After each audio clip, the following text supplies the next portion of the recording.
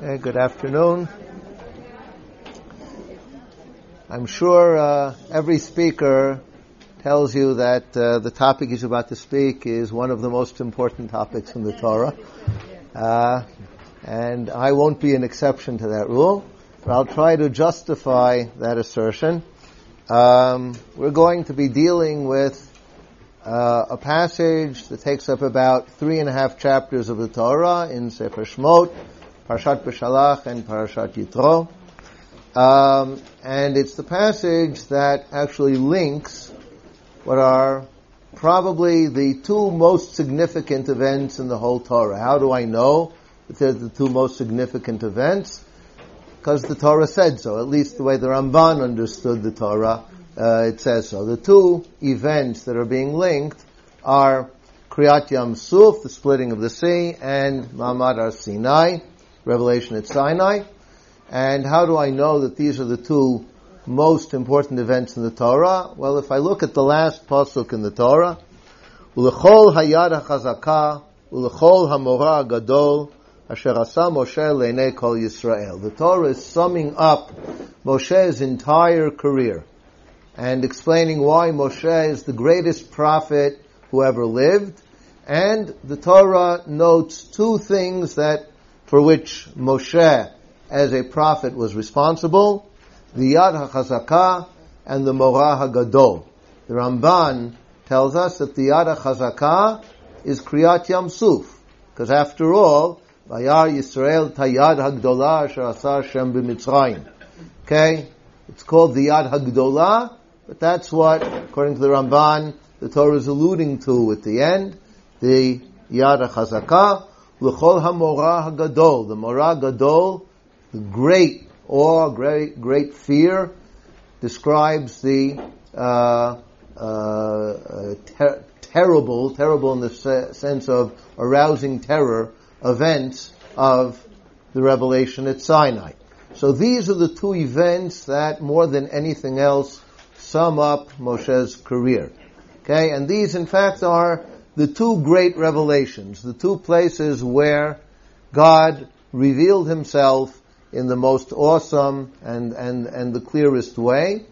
And these two events, which are separated by the chapters we're about to study, okay, are the greatest achievements that the Torah wants to attribute to Moshe at the end. And so, what we're going to discuss today is what happened in between these two events. And why, in fact, is there a transition between these two events, and what are these chapters describing the transition trying to teach us? Now, it's worth noting that since we're talking about the greatness of the prophet Moshe in this last pasuk that we referred to,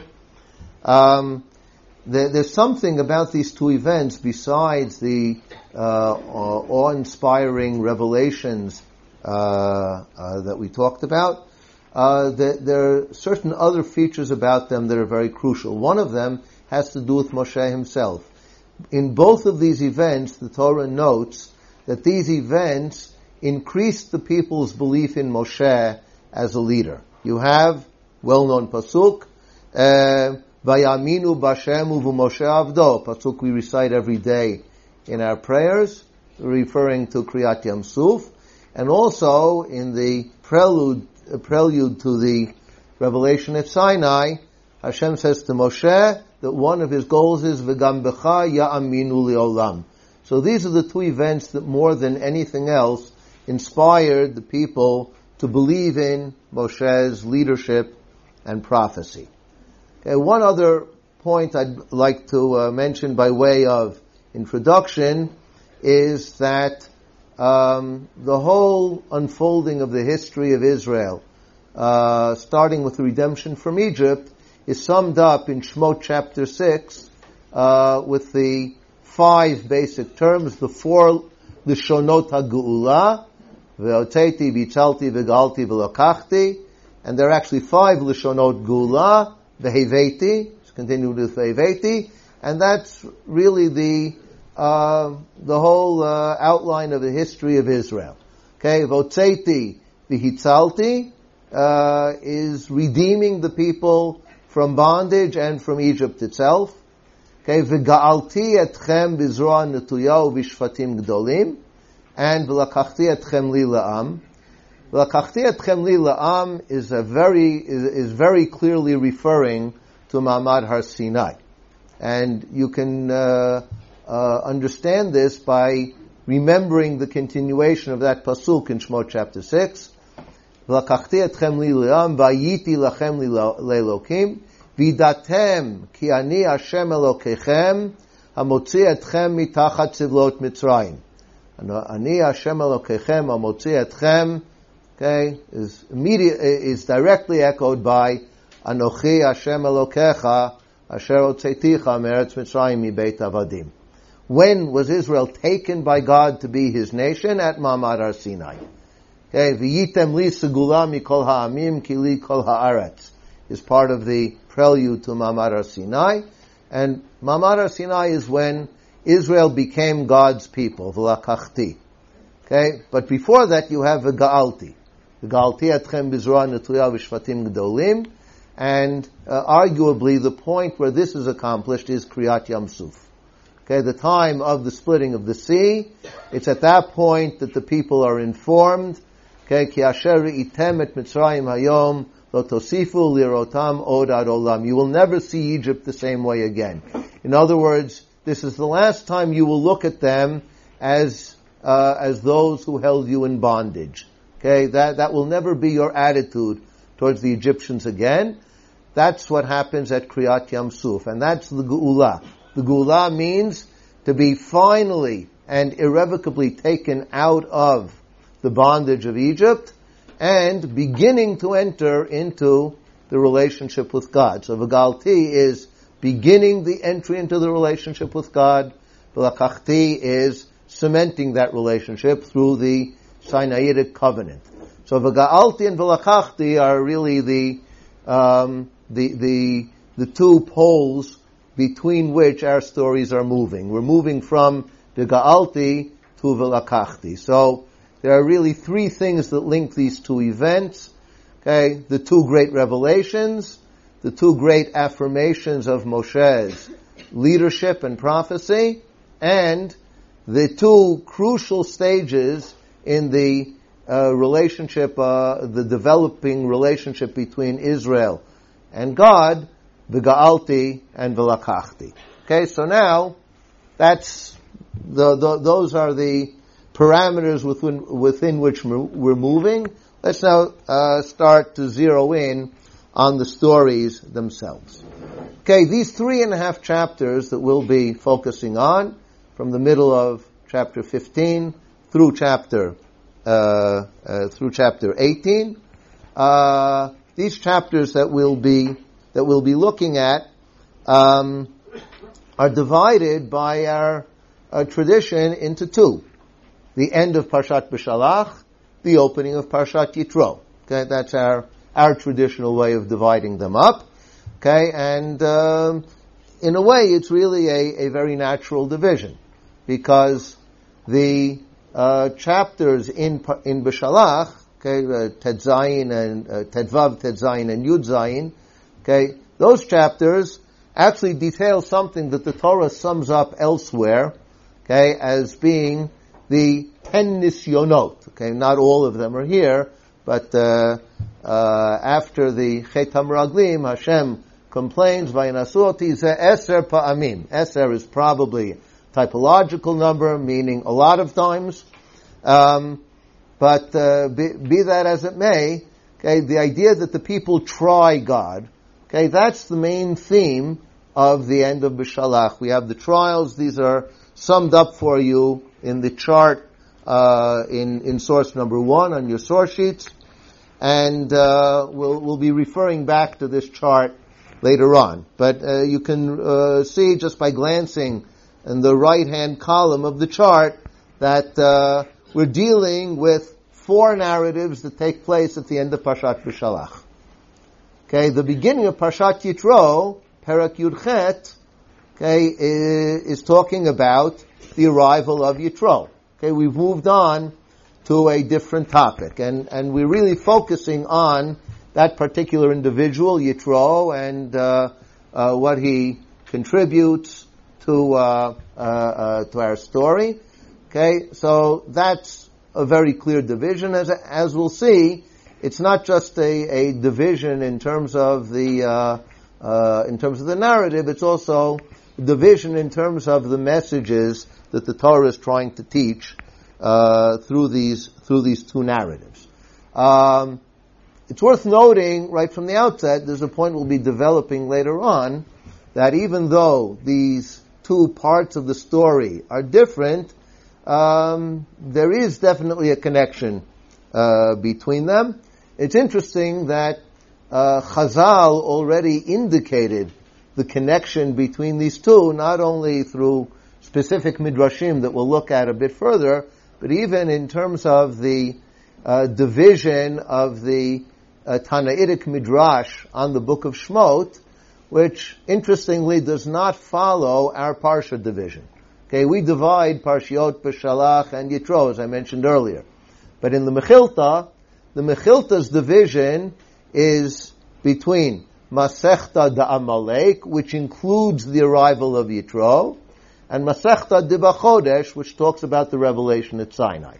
So already in the Mechilta, you have a sense that Chazal saw the stories of the trials at the end of Beshalach and the narratives surrounding the figure of Yitro to be interrelated. Okay, why it is that they're interrelated, we'll see. We'll now detail. Okay, first of all, if you look at source number 3, okay, that's at the beginning of the 3rd page of your source sheets. Literary parallels between Amalek and Yitro narratives. Okay, and here the connection is specifically between the battle of Amalek and the figure of Yitro, and I think you'll agree, without going into detail right now, that it's an impressive list of literary parallels. There are a lot of words that connect the two stories that are somewhat surprising. Now, for example, Milchama versus Shalom. Okay, the story of Amalek is a story of Milchama. The story of Yitro is a story of Shalom, which appears twice. Okay, in both cases you have choosing people for different tasks, choosing people to fight against Amalek, choosing people to serve as judges in the case of Yitro. Okay, you have the word machar. Okay, that appears in both stories. You have Moshe sitting in both stories. Two very, very different contexts, apparently different meanings, but it's interesting to note that. And you have the word kaved in both. The heavy hands of Moshe, he had trouble continuing to lift up in the battle of Amalek.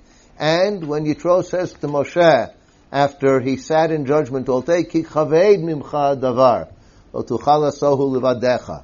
It's too hard for you. So the word kaved links the two stories.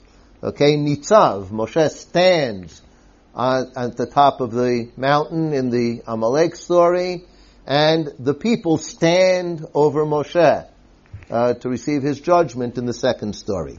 And you have the idea of something that lasts all day. The battle of Amalek lasts ad bo hashemesh, okay, until the sun sets, and you have Moshe sitting in judgment from morning until evening. So it's an impressive list of literary parallels, as I noted here. Kasuto in his commentary already noted these parallels, and it already indicates that it not just Chazal in the Midrash, but the Torah itself is interested in our somehow integrating these two narratives and seeing how they interrelate. Rav Meidan has suggested in an article he wrote on these parshiot that there's also another connection between the stories, that there's an altar. The altar is explicitly mentioned in the first story of Amalek. Moshe builds an altar, calls it Hashem Nisi, and in the second story where Yitro arrives, there's no altar mentioned, but there is a sacrifice. So Rav Medan said, well, on what altar did Moshe sacrifice? That's a point we'll be coming back to later on.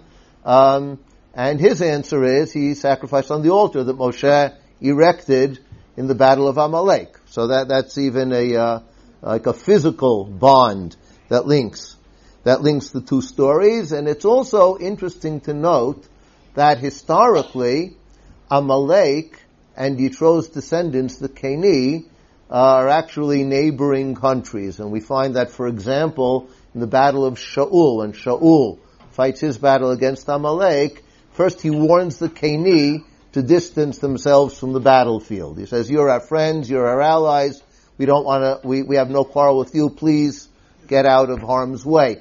So that means that the connection between Amalek and Yitro is not just a one-time thing in these chapters of Shmot, but something that continues into later history as well. Okay, and having said all this by way of introduction, let's now start looking a little more closely at the narratives themselves. We're actually going to focus mostly on the Amalek and Yitro narratives, but in order to understand the Amalek narrative, we'll have to look a little more closely at the backdrop.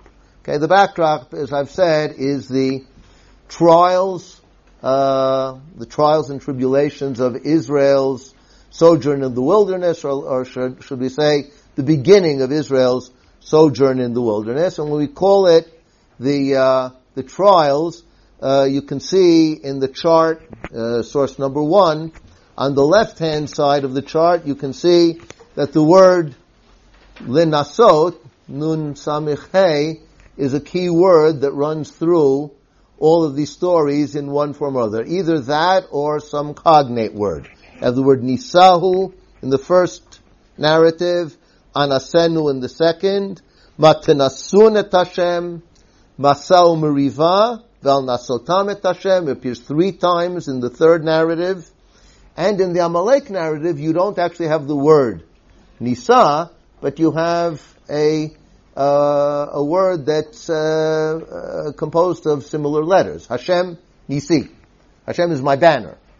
A banner and Nisayon, they're not the same word, but clearly there's a word play that is intended to link the Amalek story with the previous stories. So let's first see into which framework the Amalek narrative is fitting, and we'll get a bit of a sense of what happens in these 3 trial narratives.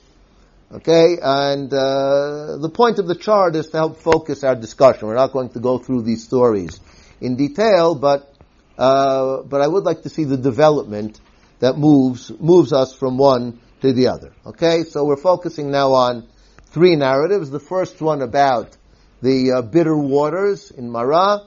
The second one about the man, okay, the manna. And the third, again, relating to water, where Moshe hits the rock and water gushes forth in Refidim. Okay, taking place respectively in places called Marah, Elim, and Refidim. Okay, so if we look at the chart, we can see that there's a progression that leads from one narrative to the other. Okay, the first starts with Moshe, with the people complaining to Moshe.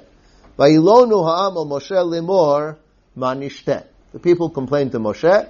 Moshe's response is immediately to pray to God. Vaitzak el Hashem. God gives an immediate response. He shows him a tree. He throws the tree into the water. The waters are sweetened. And the aftermath of the story is Sham sam lo choku mishpat v'sham nisahu. Okay, there God established for him, presumably for the people, choku mishpat, okay, statutes and ordinances. Okay, what exactly these statutes and ordinances were is interesting. Chazal, of course, identifies certain mitzvot. Rav Meidan, the Ramban already, and followed later by Rav Meidan, have suggested, I think quite cogently, that we're talking about laws that are specifically for their sojourn in the wilderness, like how to divide up water. Okay, how to allocate water, how to allocate whatever resources they have. These are the statutes and ordinances that we're talking about. But the use of choku mishpat, which are key words later in the Torah, is of course significant. Here's where Israel is first exposed to laws, to divine laws. Okay, that's their induction into that kind of service. They already had it, of course, in Egypt with the Paschal offering, but having entered the wilderness, this is their first experience of that. The word nisahu here is a bit puzzling. Misham nisahu. He tried him. Is this a throwback? In other words, that not having the water was a trial, sort of like the fellow on the train who was grumbling the whole way, "Oh, am I thirsty? Oh, am I thirsty?" And when he finally gets to the next stop, his neighbor runs and gives him water, and he drinks, and he says, "Now I'll have a bit of peace and quiet." And then, as the train pulls out, "Oi, was I thirsty?" So Visham Nisahu, oi, was that a trial? Okay, maybe that's the way to read it. Or what has been suggested by some contemporary scholars is that Nisahu, in this case, means something like the way we use it in contemporary Hebrew, experience. And here, God gave them an experience. In other words, He gave them the opportunity to experience both the trials of the wilderness and also the divine salvation from these trials. V'sham nisahu. Here God gave them a valuable learning experience. Okay, that's a suggestion that I think has a lot of merit. Okay, in the next cases it'll be a lot clearer that linasot means a trial. Okay, so that's how the first story goes. Now, as we move into the second story, okay, as I say, we're not going to read every single pasuk of each story, but we'll just focus on some of the highlights that are mentioned here in the chart. Here, the people again complain, but the complaint is much more detailed and I think much more bitter. Mi'itein muteinu v'yad Hashem beretz Mitzrayim. Okay, would that God had let us die in Egypt. We would have been better off dying in Egypt than being brought out to this place. Okay, so the complaint is certainly getting deeper, bitterer. Okay, the first time they just complained. This time the complaint is much more pointed. Okay, Moshe's reaction to the complaint is Lo aleinu tlonotechem ki emal Hashem. Here Moshe doesn't just convey the complaint to God the way he did in the first case.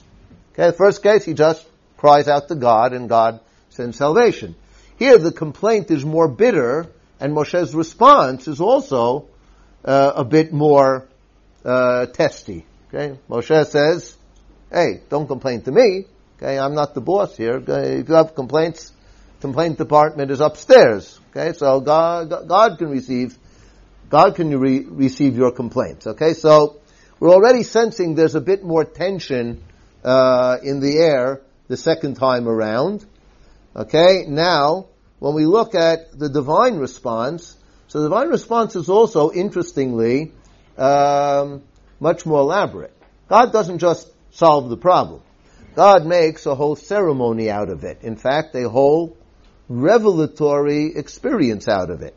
God says to Moshe, "Hineni mamtir lachem lechem min hashamayim." Okay, we have this kind of elevated poetic language. Look what I'm about to do.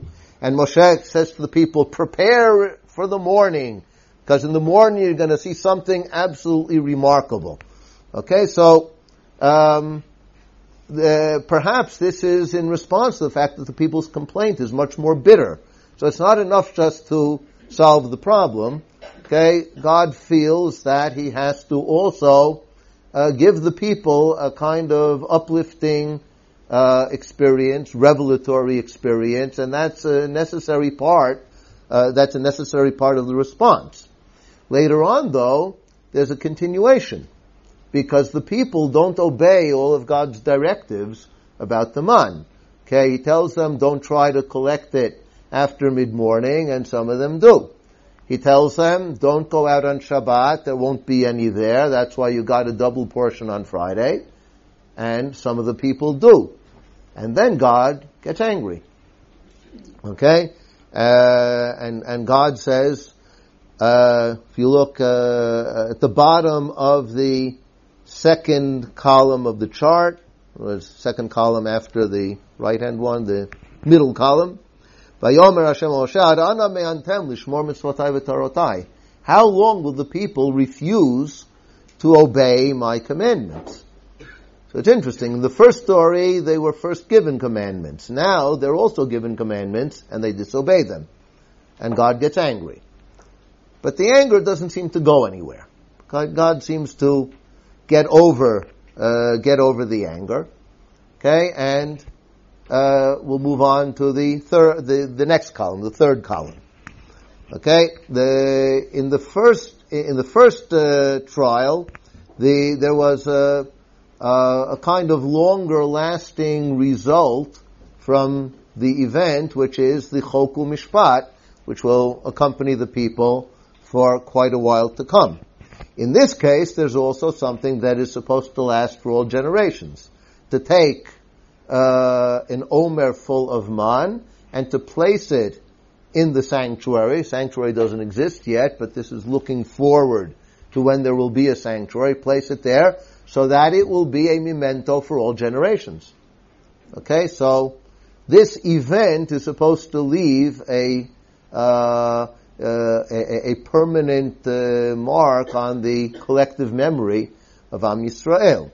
Okay, so the trial may be greater, but also the commemoration of the event is also more substantial and longer lasting. Okay, and here also the term nisayon appears in a very interesting way. What is God trying them this time? The trial is, will they adhere to my commandments or not? Well, unfortunately, the answer seems to be not all of them and not all the time.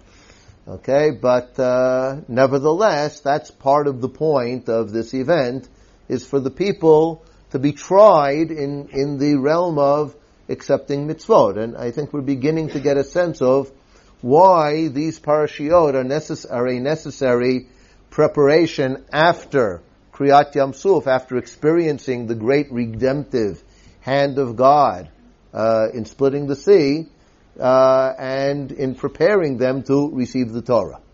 Okay, so having a kind of trial run, if you don't mind the pun, a dry run for receiving the Torah. Okay, Leman Anasenu. Move on to the third story. The story in Refidim. And here we find a new term. They're no longer just complaining, but Vayarev ha'am Moshe. The people are quarreling. Okay, the complaint has morphed into a quarrel. Okay, Vayomru lo tnulanu mayim v'nishteh.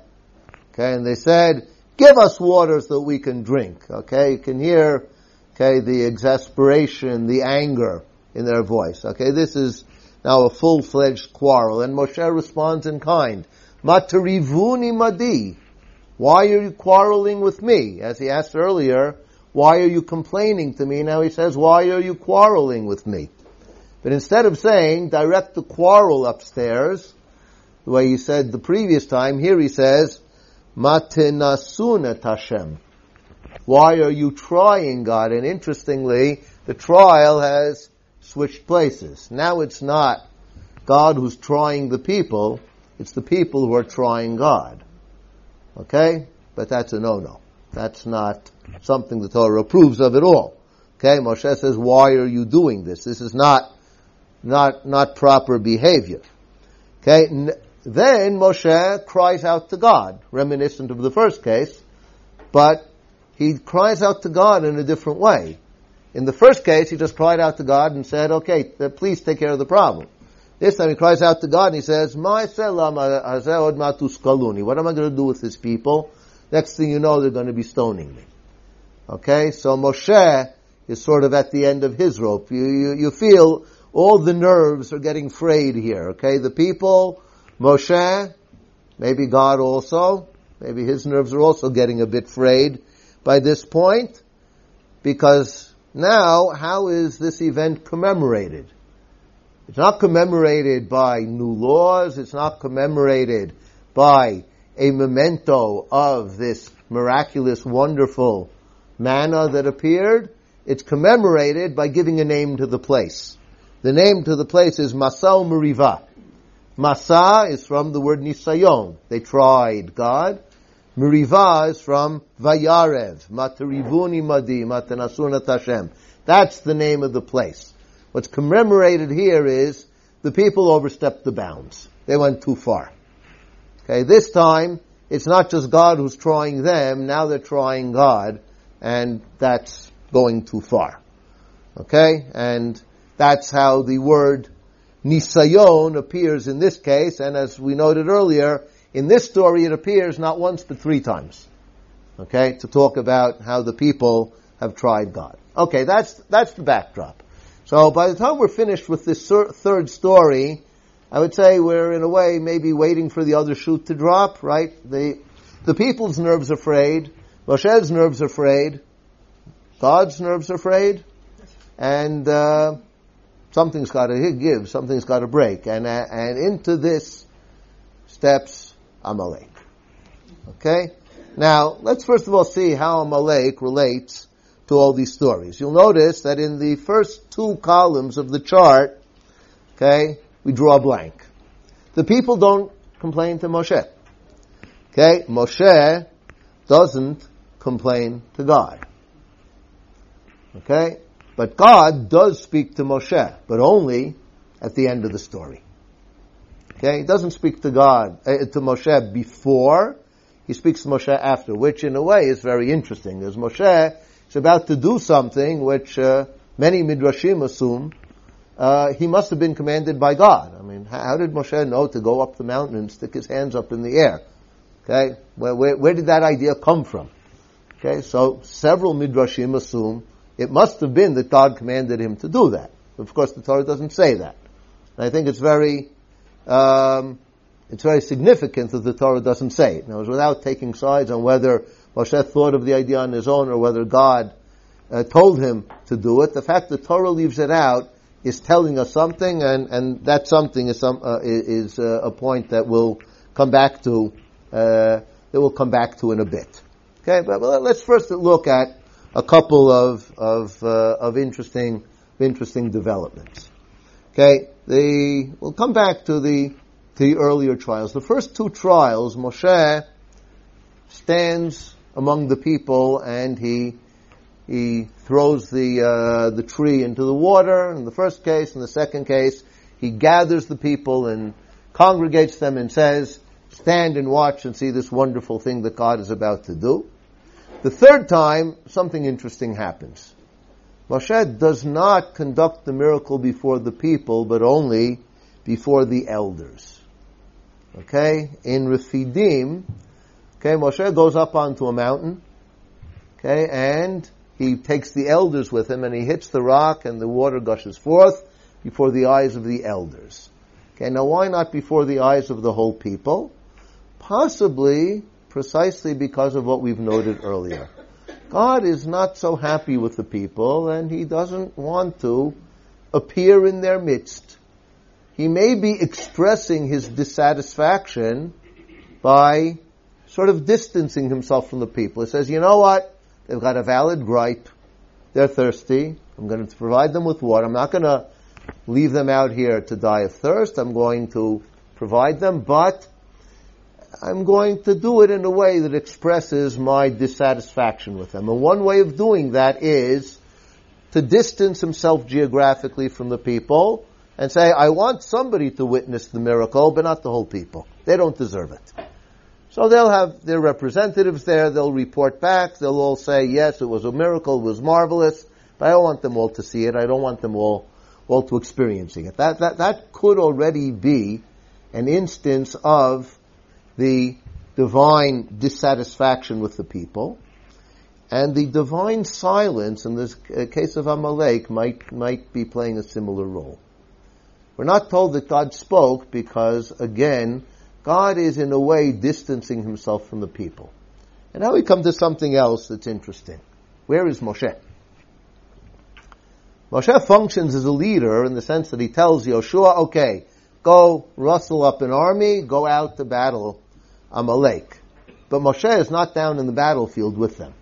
Instead, Moshe is up on a mountain, raising his hands, and it might be argued that Moshe also is seeking in a way to distance himself from the people. As Moshe in the previous story was also exasperated with the people, and he's not the one to lead them into battle. Let somebody else lead them into battle. His lieutenant, Yoshua, will lead them into battle. Okay, but Moshe is going to do something else. Again, he will provide for them, and as we see clearly, provides for them in a miraculous way, okay, in a heavenly way, but he does it from a distance. So we have a sense that as these stories are progressing, Moshe is in a way moving further away from the people. Further away from the people and perhaps, shall we say, elevated above the people. Okay? And here Moshe is quite literally elevated above the people. They're down there in the valley fighting the battle, and he's up there on the mountain, okay, doing whatever it is that he's doing by raising his hands. Okay? And we're not going to get into that thorny issue of what exactly that represents. But certainly it represents some kind of way of connecting heaven and earth. Okay, the mountain on which he's standing is somehow invoking God to help the people. God is up there, the people are down there, he's standing there in the middle, and he's somehow forging a connection between the two of them. Okay, but he's not doing it from amongst the people. He's doing it from outside the people and above the people, which is continuing the development that we already saw in the first Refidim story, and it's interesting to note, where does Amalek come? In Refidim. That's where Amalek comes. This very same place that was renamed Masal Meriva, that's the place where Amalek comes. And that is probably not an accident. And the Midrash picks up on this idea. Okay, if you take a look at source 4, Dalid.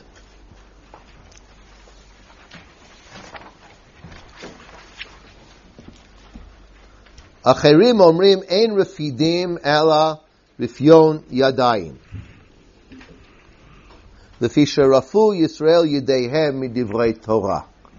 Okay, notice an interesting midrash on the name. Refidim is divided into two words. Reish Pei Yud Dalid. Reish Pei Yud Dalid. Reish Pei Rafu became weak. Yadayim. The hands became weak. How did their hands become weak? They became weak from Torah. The people had distanced themselves from Torah. That's why Amalek came. Amalek came to Refidim because Am Yisrael were spiritually weak. And it's interesting how this idea may be reflected in a very well-known pasuk from Parashat Zachor, the end of Parashat Ki Tetzei, Dvarim, chapter 25. Zachor et asher asa lecha Amalek. Okay, the end of the chapter. Asher karcha baderech vayizanev b'cha kol hanechashalim acharecha v'ata yef v'yagea v'lo yorei Elokim.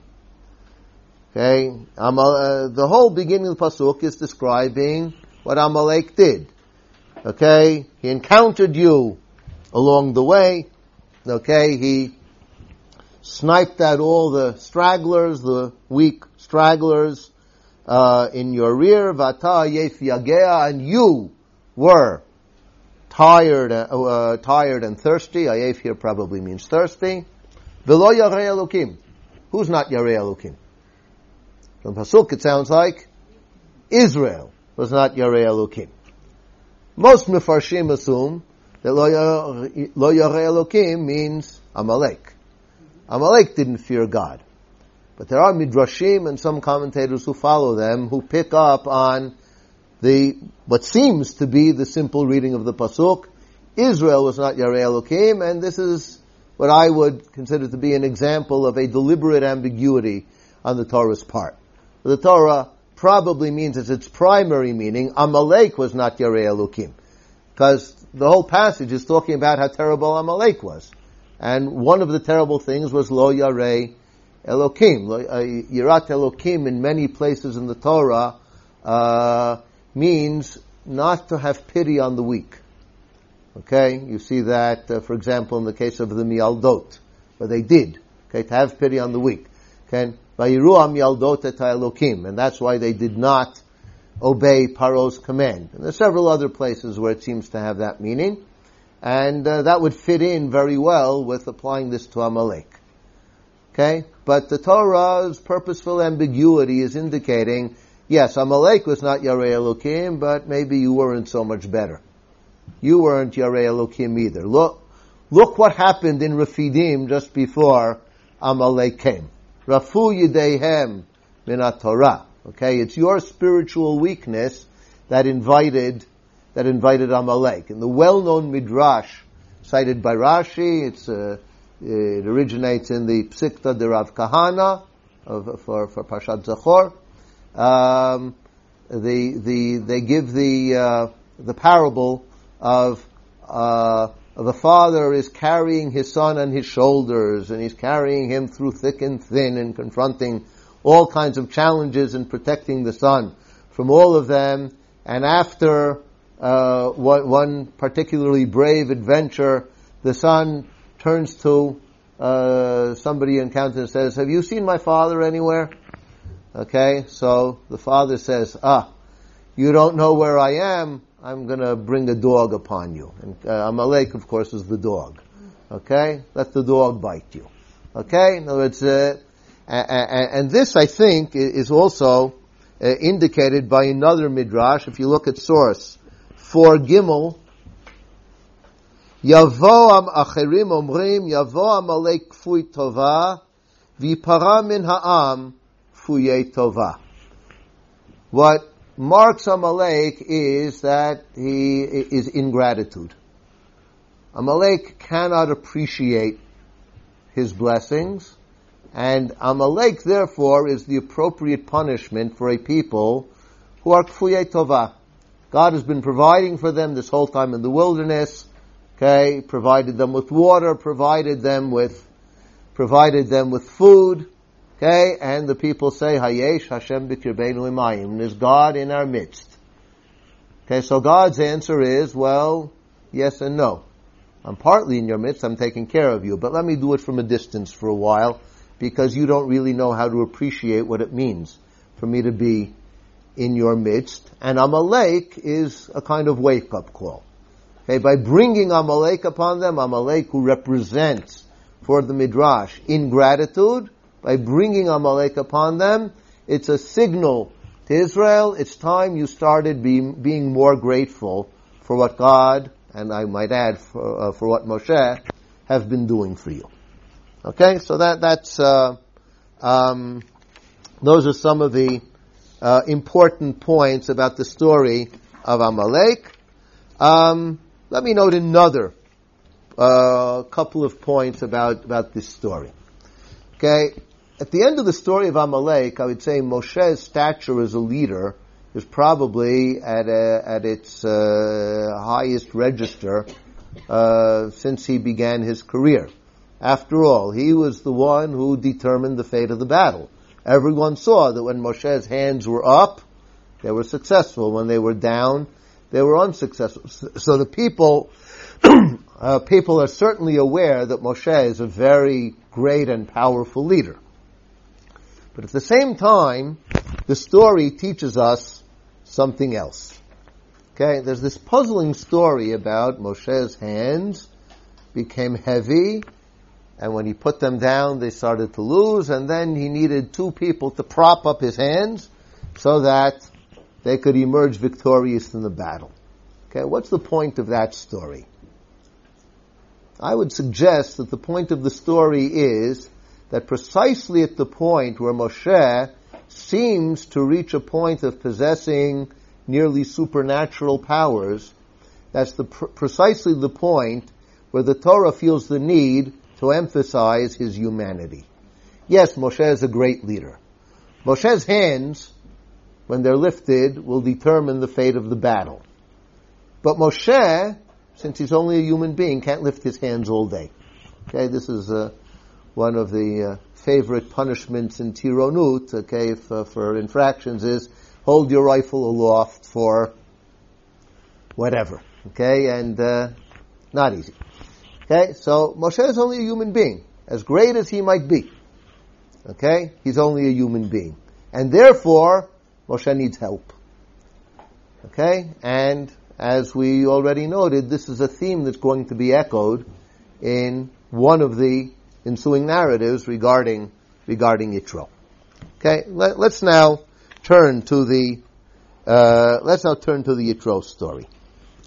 Okay, in the Yitro story, the first question that all the commentators discuss at great length is whether the Torah is written here in chronological order.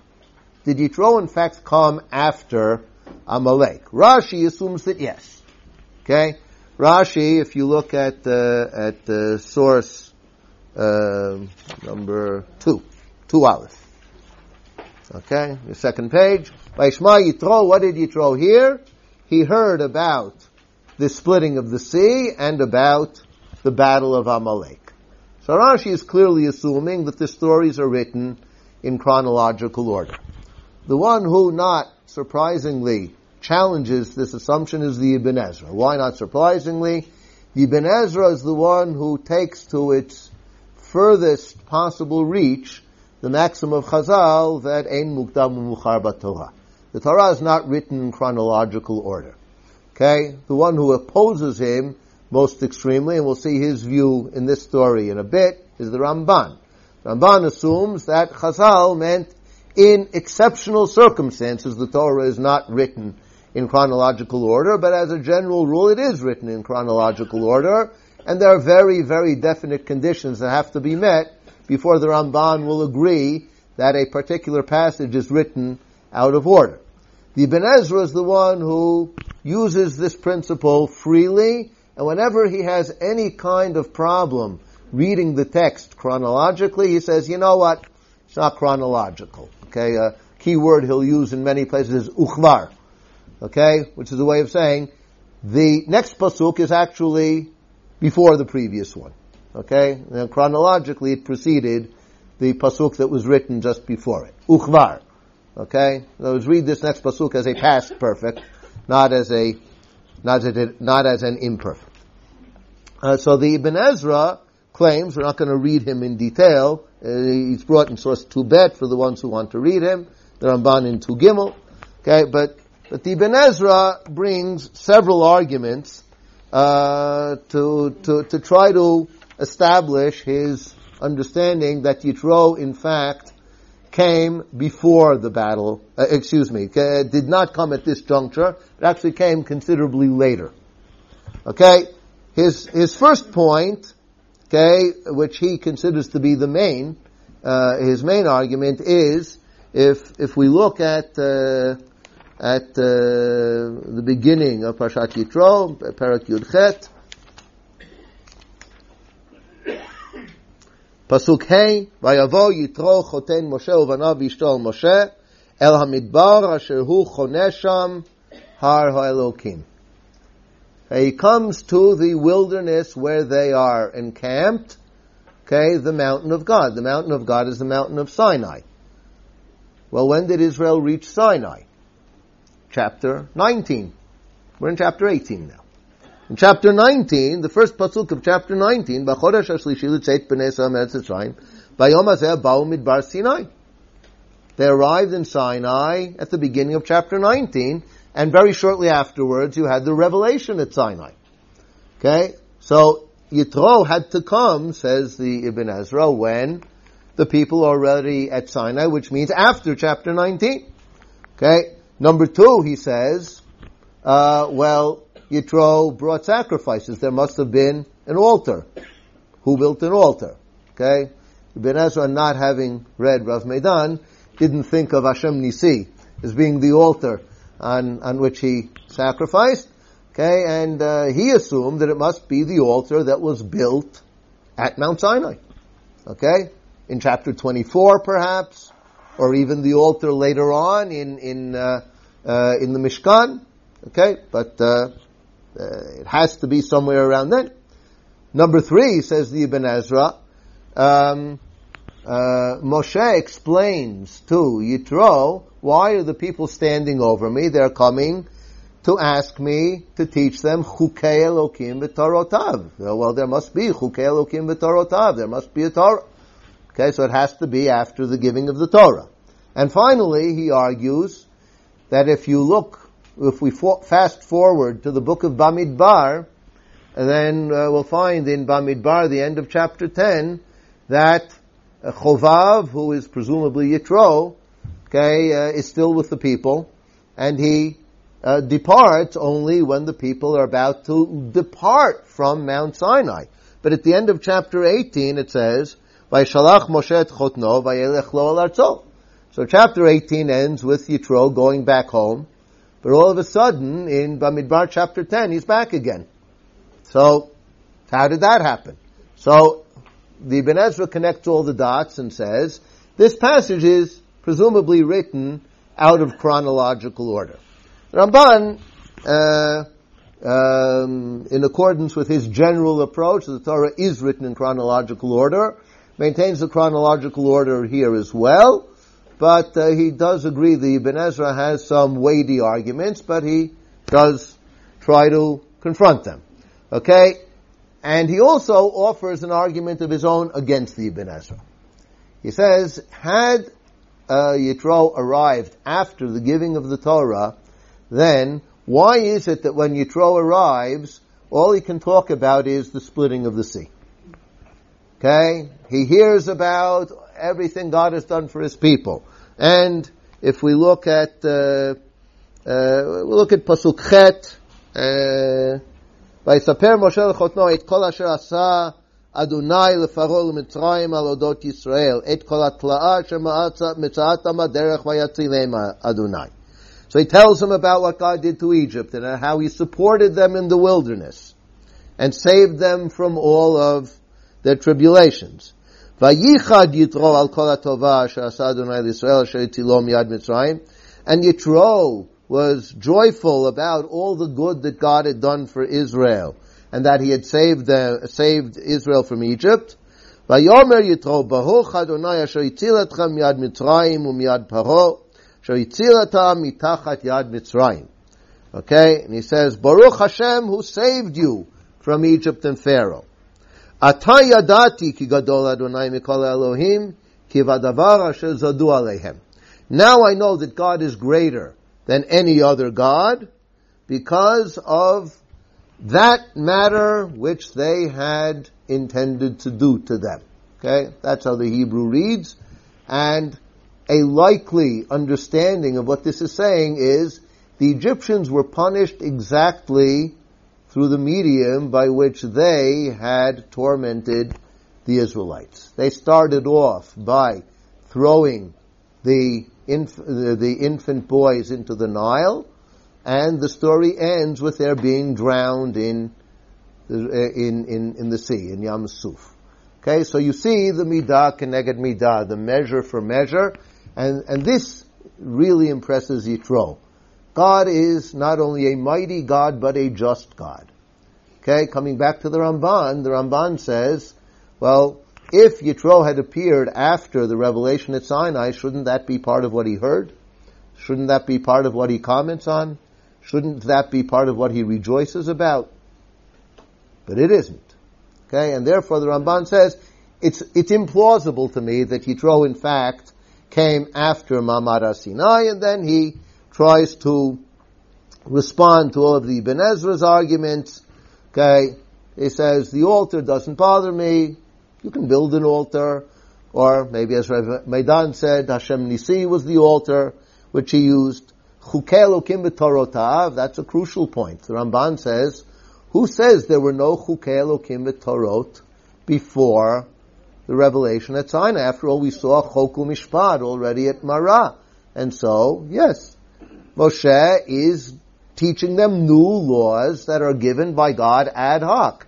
People come to be judged, Moshe comes to God, and comes back with a new ad hoc law that God revealed to him. Okay? That's actually, in a way, quite fitting, and in a way, and this is one of the reasons why this discussion between the Ibn Ezra and the Ramban seems to me to be very important, not just in terms of the detail of when did Yitro come, but in terms of understanding the messages at which the Torah is driving. Part of the point is the people are hungering and thirsting for the Word of God before God reveals Himself to them at Sinai. That's part of the point of this story. Okay, when the people are coming to Moshe, they want to hear God's Word. So when God in the next chapter is going to reveal the Torah, He's responding to a felt need on the part of the people. It's not just God wants to give them a Torah. The people want to receive a Torah, even before God offers it to them. That's true according to the Ramban. It's, the point is less valid if you follow the Ibn Ezra. Okay, in terms of the Har HaElokim, so here we have an interesting question. Who in fact is located at Har HaElokim at the point when Yitro arrives? Ibn Ezra assumes the people. But maybe it's not the people. Maybe it's Moshe. Remember how Moshe distanced himself from the camp during the battle of Refidim? He distanced himself from them when he drew water from the rock in Refidim. He distanced himself from them in the battle against Amalek in Refidim. And maybe Moshe went to Har HaElokim before the people actually arrived then. And how far away is Refidim from Mount Sinai anyway? Maybe not that far. Okay, we don't know exactly, but it's arguable that it's not a great distance. And so Yitro met Moshe at Har HaElokim, which is very significant, but the people weren't there yet. So that's not necessarily an argument. In terms of Yitro being back on stage in the book of Bamidbar, so aside from a very thorny question whether Chovav and Yitro are the same person, which we won't go into, but as the Ramban points out, how far away is Midian from Mount Sinai? Not very far. Remember when Moshe was living with his father-in-law, he was shepherding his sheep at Mount Sinai. It's not that far. Okay, so, grandfather might want to travel that distance to see his grandchildren before they go on Aliyah. Okay, so that's not such a problem. Okay, so I think we can maintain the chronological order as the Ramban suggests. Now, what are the stories of Yitro trying to teach us? Okay, what are the messages? The stories of Yitro basically divide into two parts. Okay, the first part is the meeting. We read part of that about the rejoicing of Yitro. It concludes, of course, with Yitro then coming to celebrate, to offer a thanksgiving sacrifice before God and to have a festive meal together with Moshe, Aharon, and Ziknei Yisrael before God. That's the first story. So the first story is all about Yitro's arrival and his reaction to the divine redemption.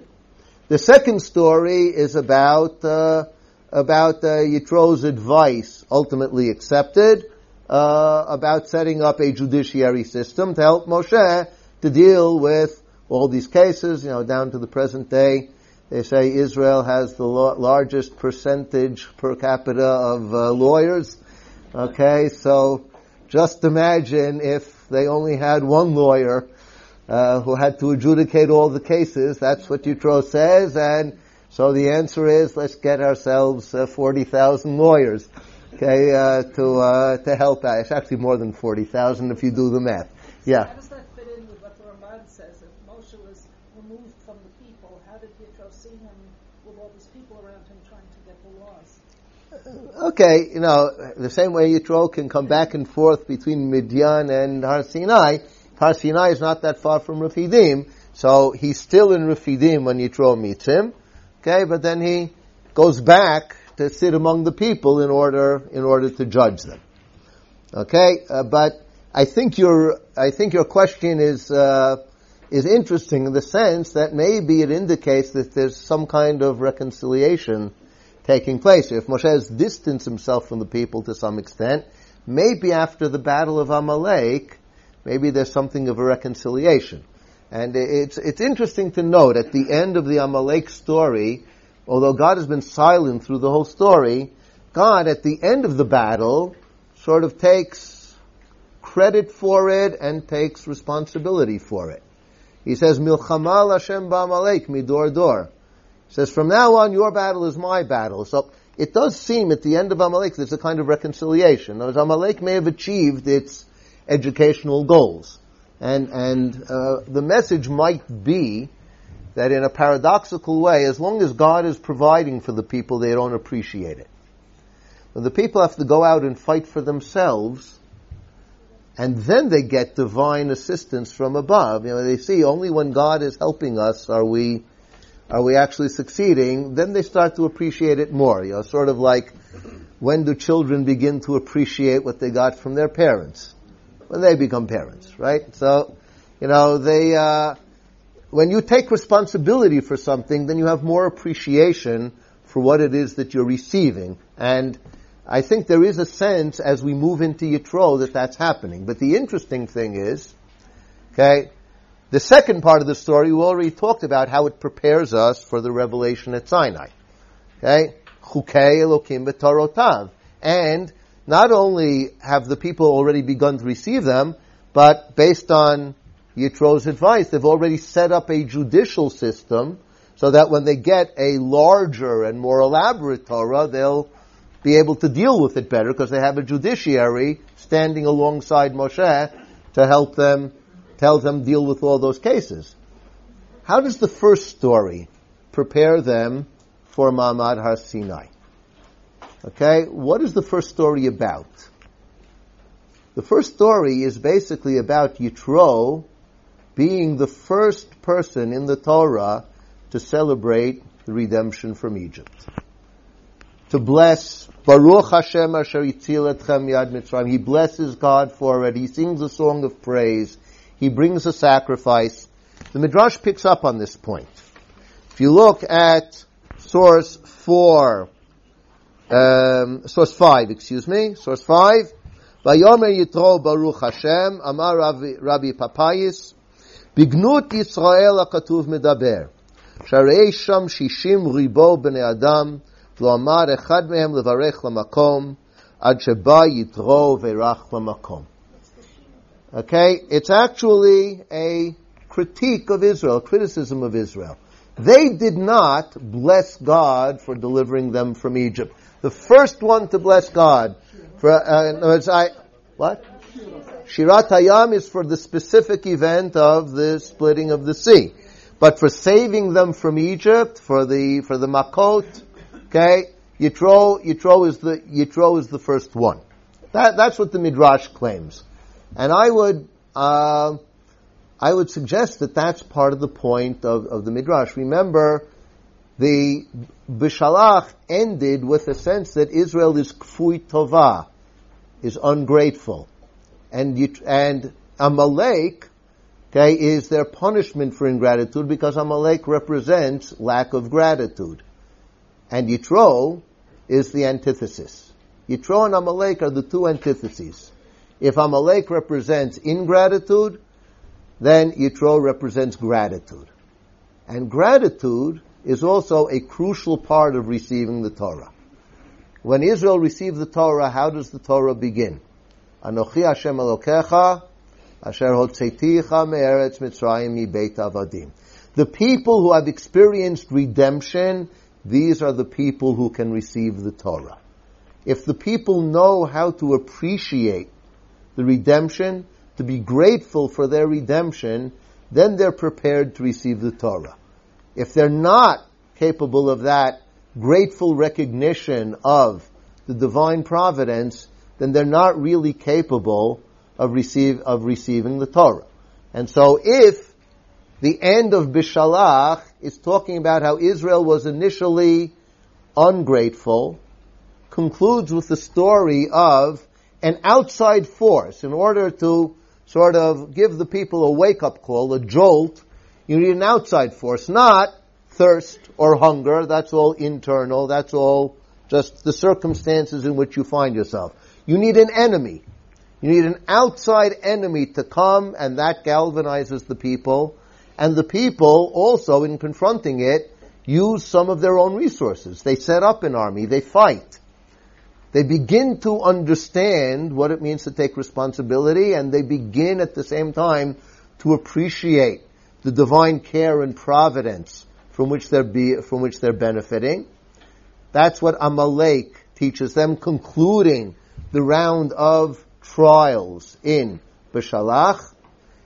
Yitro opens by taking the next stage, or the next two stages, in preparing the people for the revelation at Sinai. They've begun to appreciate, they've begun to be grateful. Yitro, first of all, teaches them a new way of expressing gratitude.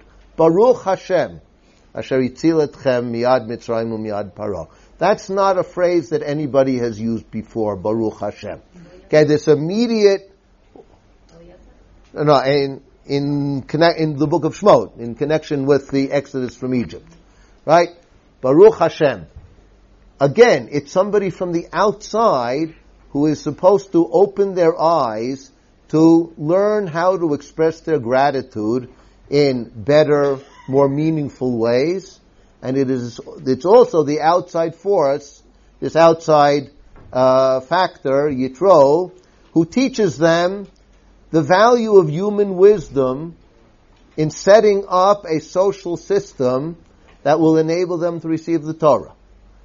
Okay, only when the society has begun to organize itself, first in battle against Amalek, and then in setting up the judiciary in Yitro, only then are they fully prepared to receive the Torah. And both of these were dependent upon two outside nations. The nation that denies God, rebels against God, represents lack of gratitude, that's Amalek.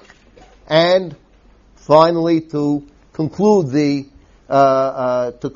series of stories, Yitro, who represents the person from outside who, more than the Israelites themselves, knows how to appreciate what tremendous divine gifts have been bestowed upon them, and knows also how to teach them to set themselves up using the canons of human wisdom so that they will be fully prepared for the next step, which is the terrifying and awesome divine revelation in which the Torah will be revealed. Thank you very much.